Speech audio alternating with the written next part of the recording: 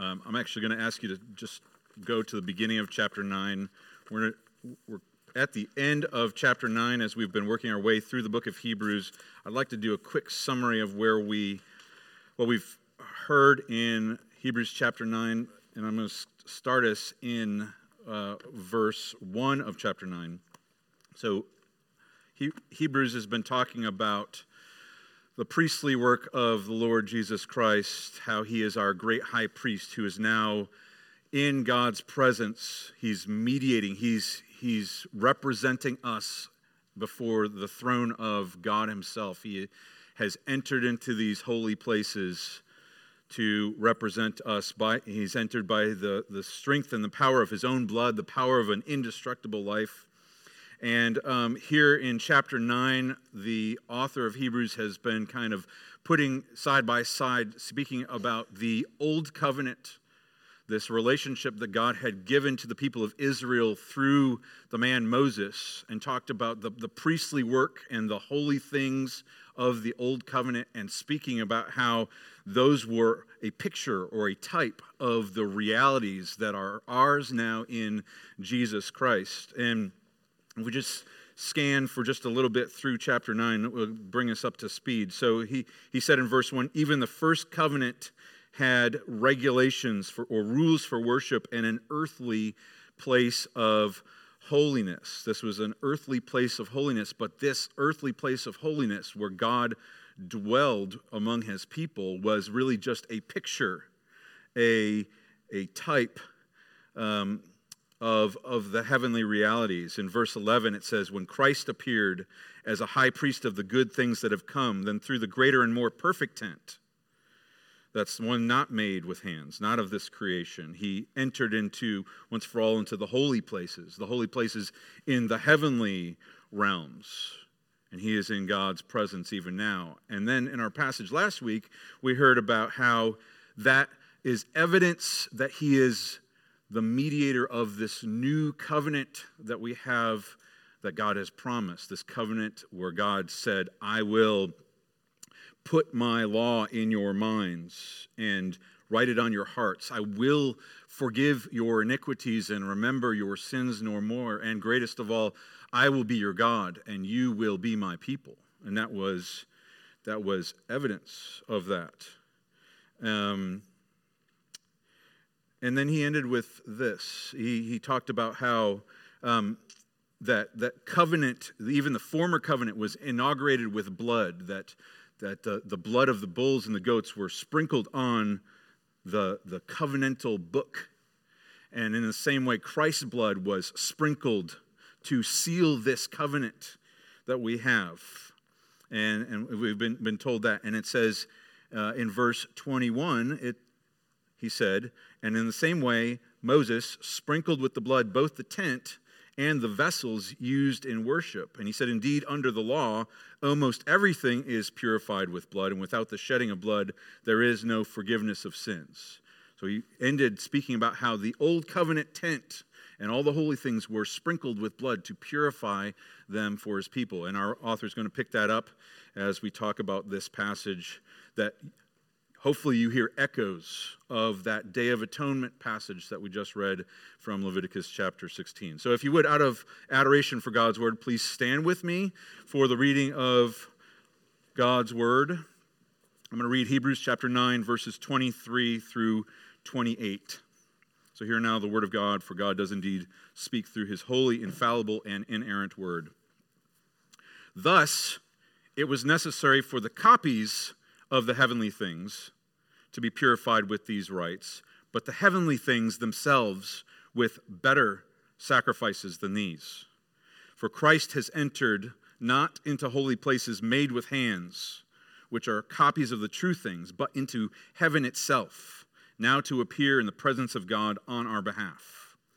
Nor was it to offer himself repeatedly, as the high priest enters the holy places every year with blood not his own. For then he would have had to have suffered repeatedly since the foundation of the world. But as it is, he has appeared once for all at the end of the ages to put away sin by the sacrifice of himself. And just as it is appointed for man to die once, and after that comes judgment. So Christ, having been offered once to bear the sins of many, will appear a second time, not to deal with sin, but to save those who are eagerly waiting for him. Let's pray together. Father, this is your word, and you reveal to us wonderful things in your word about your Son, Jesus Christ, the work he has done and the work he is doing for us even now. And I pray, Father, that you would give us insight and understanding, that you might train our hearts to worship you and to give thanks for all that we have in him. And we pray this in Jesus' name. Amen. You may be seated. On the night that Jesus was betrayed, he gathered with his disciples in the upper room. And Jesus knew that his hour had nearly come, that he was about to be arrested, tried, led to the cross to be crucified as a sacrifice for his people. But this evening that he gathered together, he wanted to prepare his disciples for what would happen after that.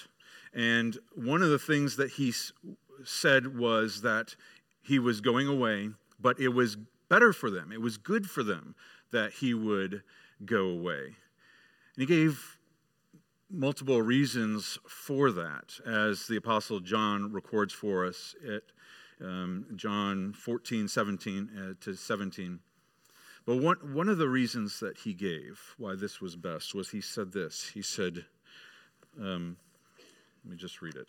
He said, "In my Father's house are many rooms. If it were not so, would I have told you that I go to prepare a place for you? And if I go and prepare a place for you, I will come again and will take you to myself, that where I am, you may be also."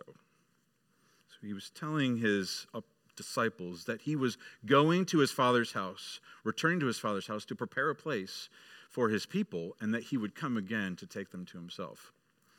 Now, I'm sure you've heard that story before, but I wonder if it's ever seemed curious to you that Jesus would need to go and prepare a place in his Father's house, and what exactly that means. Now, if we were going to have a bunch of people come stay at our house, we would probably do some kind of renovation construction. We might add some additional bedrooms or bathrooms. And is that what we're to envision, is the Lord Jesus Christ in heaven with a hard hat and some blueprints as he's overseeing a work project? I don't think so. He said, "In my Father's house are many rooms." It's already a large house. There's plenty of room for God's people. Or kids, maybe it's kind of like when you have friends over or families coming over and your mom says to you, "You need to clean up your room, you need to clean up this house, this place is a mess." I don't think that's it either, because this house of the Father is the very holy of holies in heaven, where the holy God dwells, surrounded by the holy angels. There's no mess or clutter in God's house. And I think if we look at this passage and we see it in the context of the Day of Atonement that we just read from Leviticus chapter 16, I think what we understand is that Jesus prepared the place for us, not simply by purifying us so that we could dwell in God's presence, but by purifying heaven itself so that God would remain there with us. God would remain there with us. God is holy. We are unholy, unclean, and even God's holy abode must be purified with the blood of Christ. That Christ's blood is that purifying thing that cleans the house. And so just as the blood of Christ purifies us from all unrighteousness and prepares us for God's presence, what we see is that so also the blood of Christ, the better blood of Christ, purifies even heaven itself, that God will dwell with us. Now, Hebrews 9, as we've said, spends a lot of time talking about the priestly work of the Lord Jesus Christ, and this passage in particular seems to zoom in with a focal lens on that signature event that the high priest would do, that Day of Atonement that we read from Leviticus chapter 16. And so we'll look at this passage through the kind of three stages that the priest would go through in this event. The priestly entrance into the holy place, the priestly work of sacrifice and purification, and then the priestly return to his people. So we begin by the priestly entrance. The Day of Atonement was a unique event, a special event in the life of Israel. It was something that happened one day out of the year. It was something that only one man did, the high priest who was a man who descended from the line of Aaron, Moses' brother. And he, on that day, would need to himself to prepare in order to go into the holy place. He would need to cleanse his body by bathing. And then he would have to clothe himself, as we read, with special garments that marked him as holy to the Lord, even the holy garments that the Lord prescribed. And then, and only then, could he enter into God's presence in the most holy place. But as we've heard, the earthly tent, while that was a necessary thing for Israel, that was merely a copy of the heavenly realities, the heavenly things. But as verse 24 says, Christ has entered not into holy places made with hands, which are copies, but into heaven itself, now to appear in the presence of God on our behalf. He has entered into that presence even now, and that is where he is. But once he entered into the presence of God, he had to do it. Our text had said earlier, he could not enter without blood. He needed sacrifices. And those sacrifices served two purposes: atonement and purification. So students, atonement is an important word that you need to understand. You'll see it throughout Scripture. And put simply, atonement means to make a payment for something that was done that was wrong. A payment for something that was done that was wrong. So think of it, you're out in the yard and you're playing catch with a ball. The ball goes through a window of a car or the house, and the window's broken, and you, from your own money, need to pay to fix the window. That is, in a sense, an atonement for the wrong that was done through the breaking of the window. And the high priest was charged by bringing in sacrifices, which were a sin offering, making atonement for the sins of the people. It was a payment for the sins of the people. Now, sin is an offense against God himself. And we all sin. God's people have always sinned. And the high priest was required to bring in a sacrifice, to have this sacrifice to pay, in essence, a payment for the sins of the people. You might ask, well, what is the payment that somebody could pay for sins against God? Well, you might remember that God in his word said that sin requires death. Paul says the wages of sin are death. The Old Testament prophet said the soul that sins shall die. So the thing that would pay the penalty was a life, or rather a death. Which is why they would sacrifice a living creature. God, in his grace, allowed a substitute for the sinner. He allowed the people of God to bring a bull or a goat to sacrifice this life of this animal they had raised in substitute for the sins of the people. So that was one thing. It was the atonement, a payment for the sins done. But the other thing, which hopefully you caught this as we were going through the book of that passage in Leviticus, is that the sacrifice was also for purification. Purification. Now, if we're going to clean our house, we're probably going to use some kind of sweet-smelling cleaner that we bought from the store, and you're going to use that.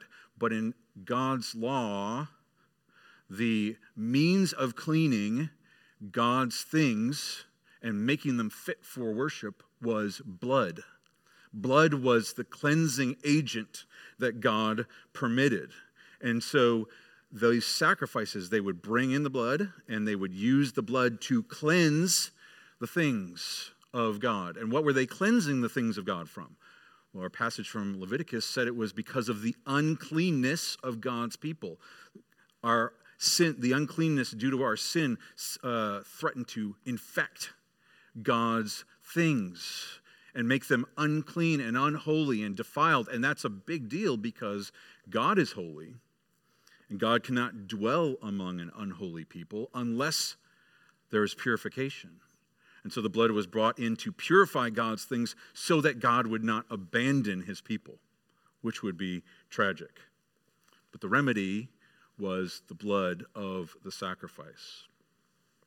Now, students, hopefully when we were going through Leviticus, you caught the fact that there were two steps of the sacrifices. There was first a sacrifice that was done for the priest and his family, and a second for the people of God. The first in each of those sacrifices was affecting this atonement, this payment, and also affecting purification. The first thing that the priest did was he sacrificed a bull.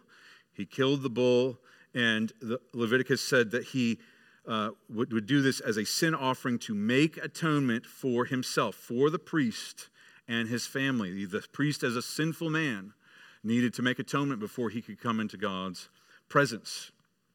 And then he would bring the blood of the bull, and he would go into the holy place, and he would sprinkle the blood 7 times on the front of the Ark of the Covenant.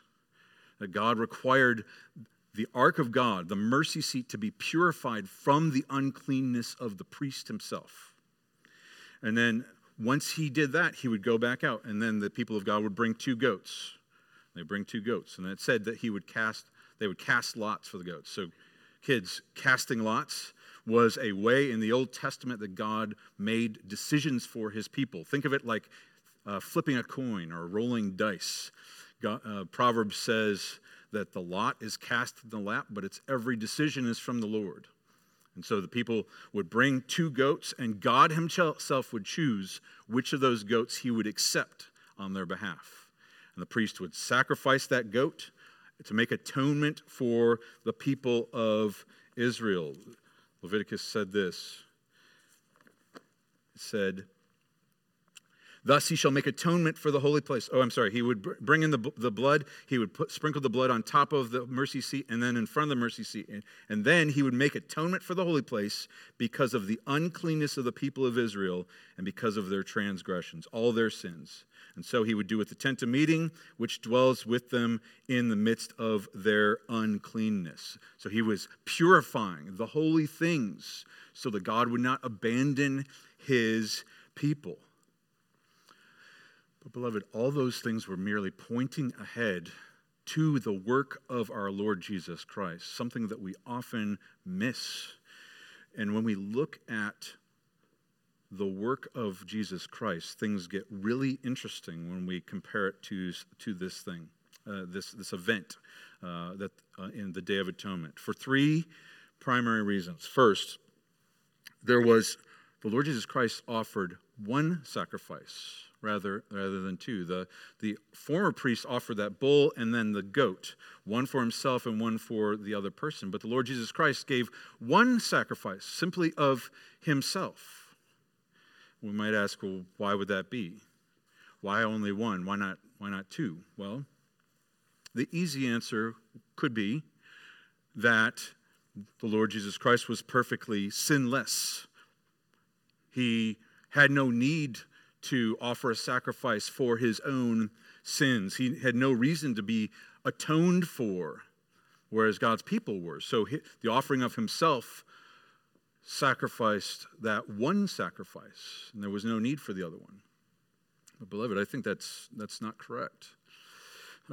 Jesus said that not 1 iota, not 1 jot of the law would pass away.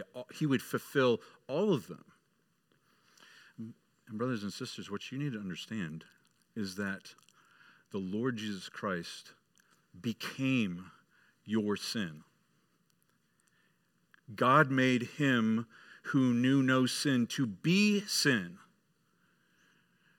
Jesus Christ became your hatred and your bitterness and your adulterous thoughts and your wasted time and your foolishness. He became those things.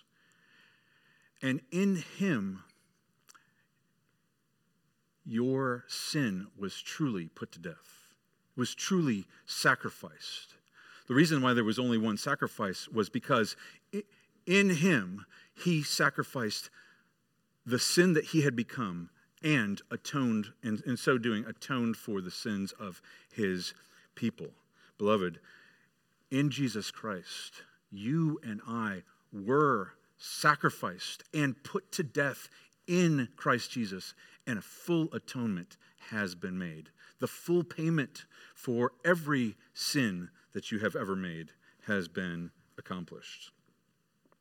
So that's one thing, one sacrifice instead of two. The second thing is, our author tells us that it was one true sacrifice to end all sacrifices. So we'll pick this up again a little bit more when we look at Hebrews chapter 10 in a couple weeks. But the high priest in Israel, this Day of Atonement was every year. Every year he had to go in and had to re-up his atonement for the sins of the people. This was a glimpse of God's perfect atonement in Jesus Christ. But verse 25 says, he didn't enter to offer himself repeatedly as the high priest enters the holy place every year with blood not his own, for then he would have had to suffer repeatedly from the foundation of the world. So his logic is, well, Jesus Christ is the Savior of the world. And the Savior of the world is the high priest who offered himself as a sacrifice. And there must be payment made. And if this is the only payment that pays, then most certainly this is done in one shot, one sacrifice to end them all. Because if it was a partial sacrifice, like the sacrifices of old, then Jesus would have had to offer himself as a sacrifice every day, every moment, from the foundation of the world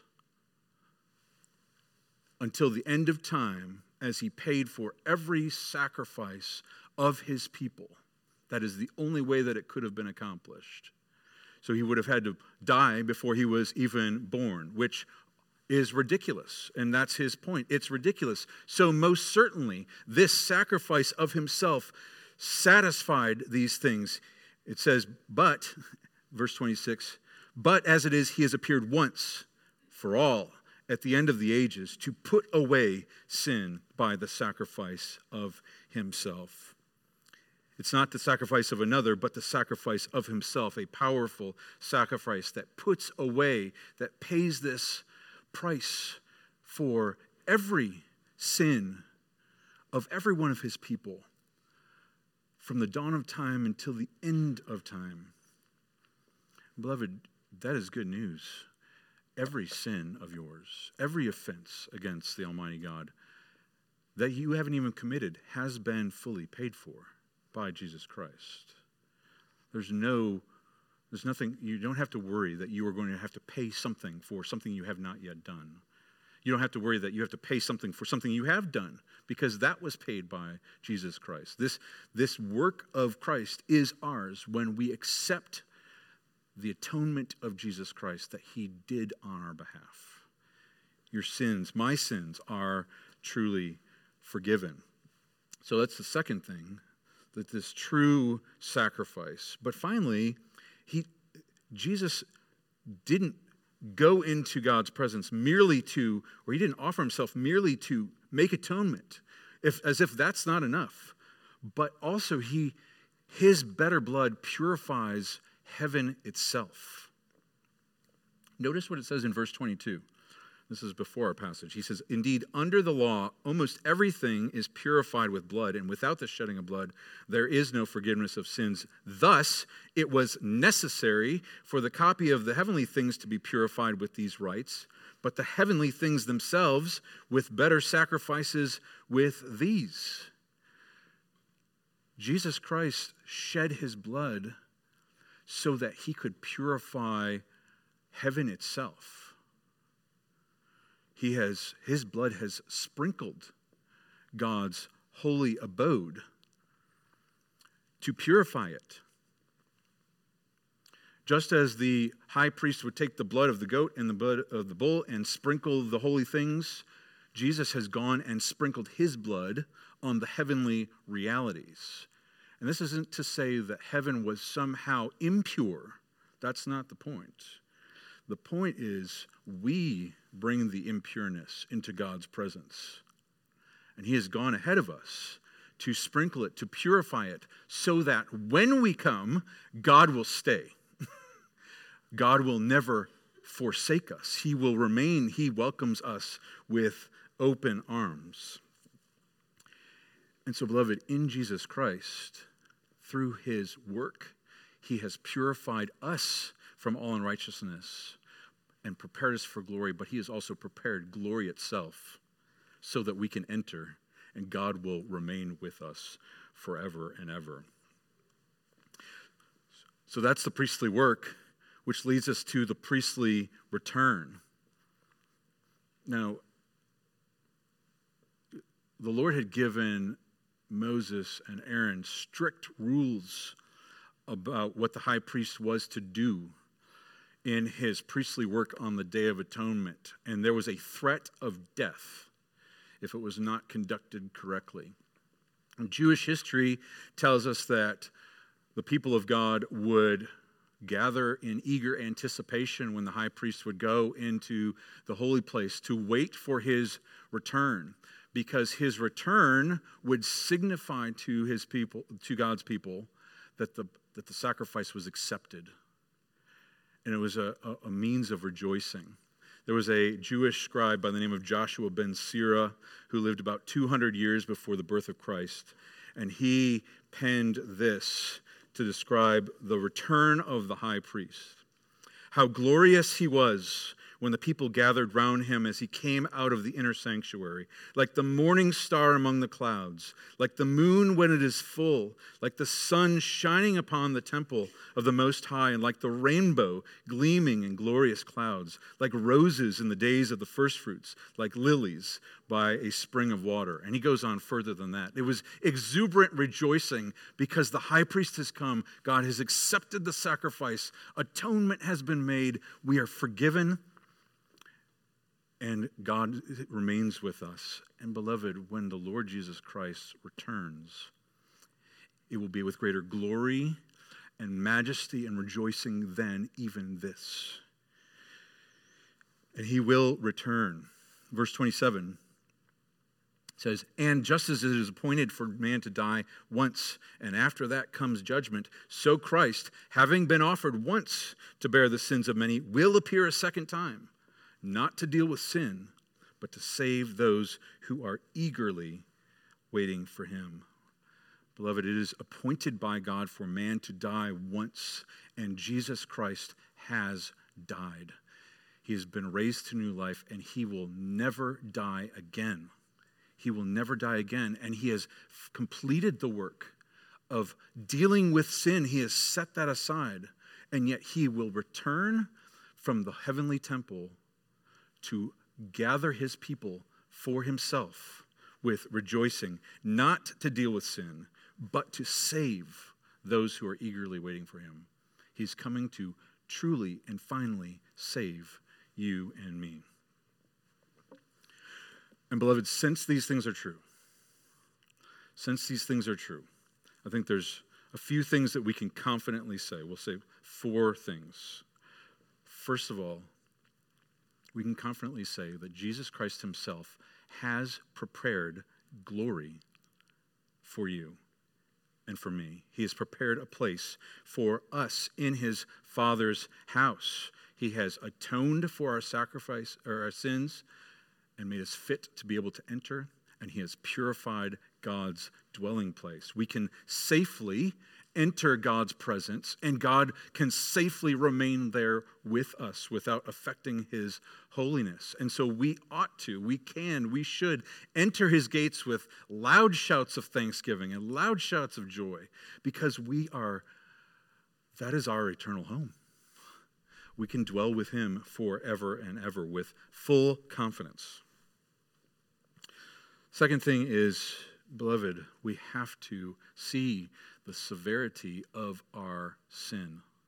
The severity of our sin. Our sin has been dealt with. Your sin has been dealt with. And yet, we all know that that sin remains in our hearts, and it will on this side of glory. But beloved, do not trifle with your sin. Do not play around with it. Put it to death. It is not only destructive to you, it is offensive to the Almighty God. It is heinous enough to keep us away from him, separate us from him forever and ever, and nothing less than the perfect blood of Jesus Christ could pay the penalty for one of your sins. And nothing less than the perfect blood of Christ could purify the holiness of God's holy temple so that we could dwell with him. And those things have been done. That blood has been shed. That sacrifice has been made, beloved. Do not make excuses for your sin. God hates your sin. You should too.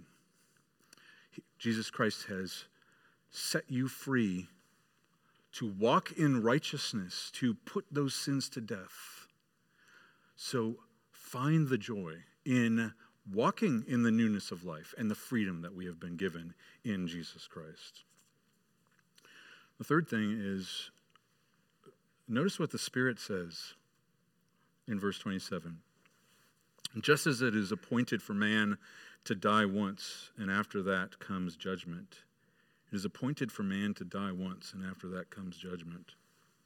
Beloved, many of us fear death. It's this big unknown, and we avoid thinking about it, and we avoid talking about it. Every one of us, beloved, will die. It is a certainty that should the Lord Jesus Christ tarry from returning, every one of us will meet our death. And you don't know the day or the hour of your death. Friends of my parents just lost their 35-year-old son who died of a freak accident while working on a freighter in the Great Lakes. And he left behind his wife and his 3 children. And beloved, each and every one of us is a mere freak accident or an unpredictable disease or who knows what from facing our own death. If you do not know the Lord Jesus Christ, beloved, repent of your sins and put your faith in him. Don't wait another day. Don't wait another day. You may not have another day. Today is the day of salvation. Today is the day of God's mercy. I implore you, in the mercies of God, seek refuge in the Lord Jesus Christ. For there is no other name under heaven by which man ought to be saved. And God himself offers his Son to you as the refuge for all eternity. But fourth, beloved, for those of us who have put our faith in Christ, we must eagerly wait for him. It says, not to deal with sin, but to save those who are eagerly waiting for him. Beloved, our Savior, Jesus Christ, is coming back. We ought to be so heavenly minded that we are of earthly good, that our hearts are stayed upon our heavenly home so that we can live with perseverance in the midst of this life. Beloved, that is our hope, that our Savior is coming and he will truly take us home. Now in that upper room, beloved,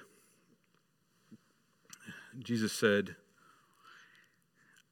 if I go and prepare a place for you, I will come again, and I will take you to myself, that where I am, you may be also. And you know the way to where I'm going. And Thomas, in typical Thomas fashion, said, Lord, we don't know where you're going. How can we know the way? And Jesus said to him, I am the way and the truth and the life. No one comes to the Father except through me. Beloved, Jesus Christ has gone to prepare a place for you and for me, and he is coming again to take us to himself, that where he is, we will be with him also, and he himself is the way to glory. And so, beloved, let us put our faith squarely in Jesus Christ and what he has done for him, what done for us. Let us walk by faith in him, and let us rest in him as we eagerly await his return. He will most certainly bring us to glory for our eternal home, for his glory and our rejoicing forever and ever. Let's pray together.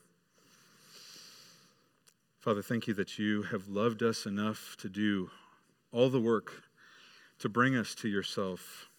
Thank you that you have paid the penalty for the sins that you have seen, that were odious and heinous in your sight. Thank you that you have purified us. And thank you that you have appointed Jesus Christ to be our high priest, to purify even your house, so that we might enter in. Oh Lord, help us to prepare ourselves for glory. Help us to walk by faith, and help us to do so with eager hearts. We pray this all in Jesus' name. Amen.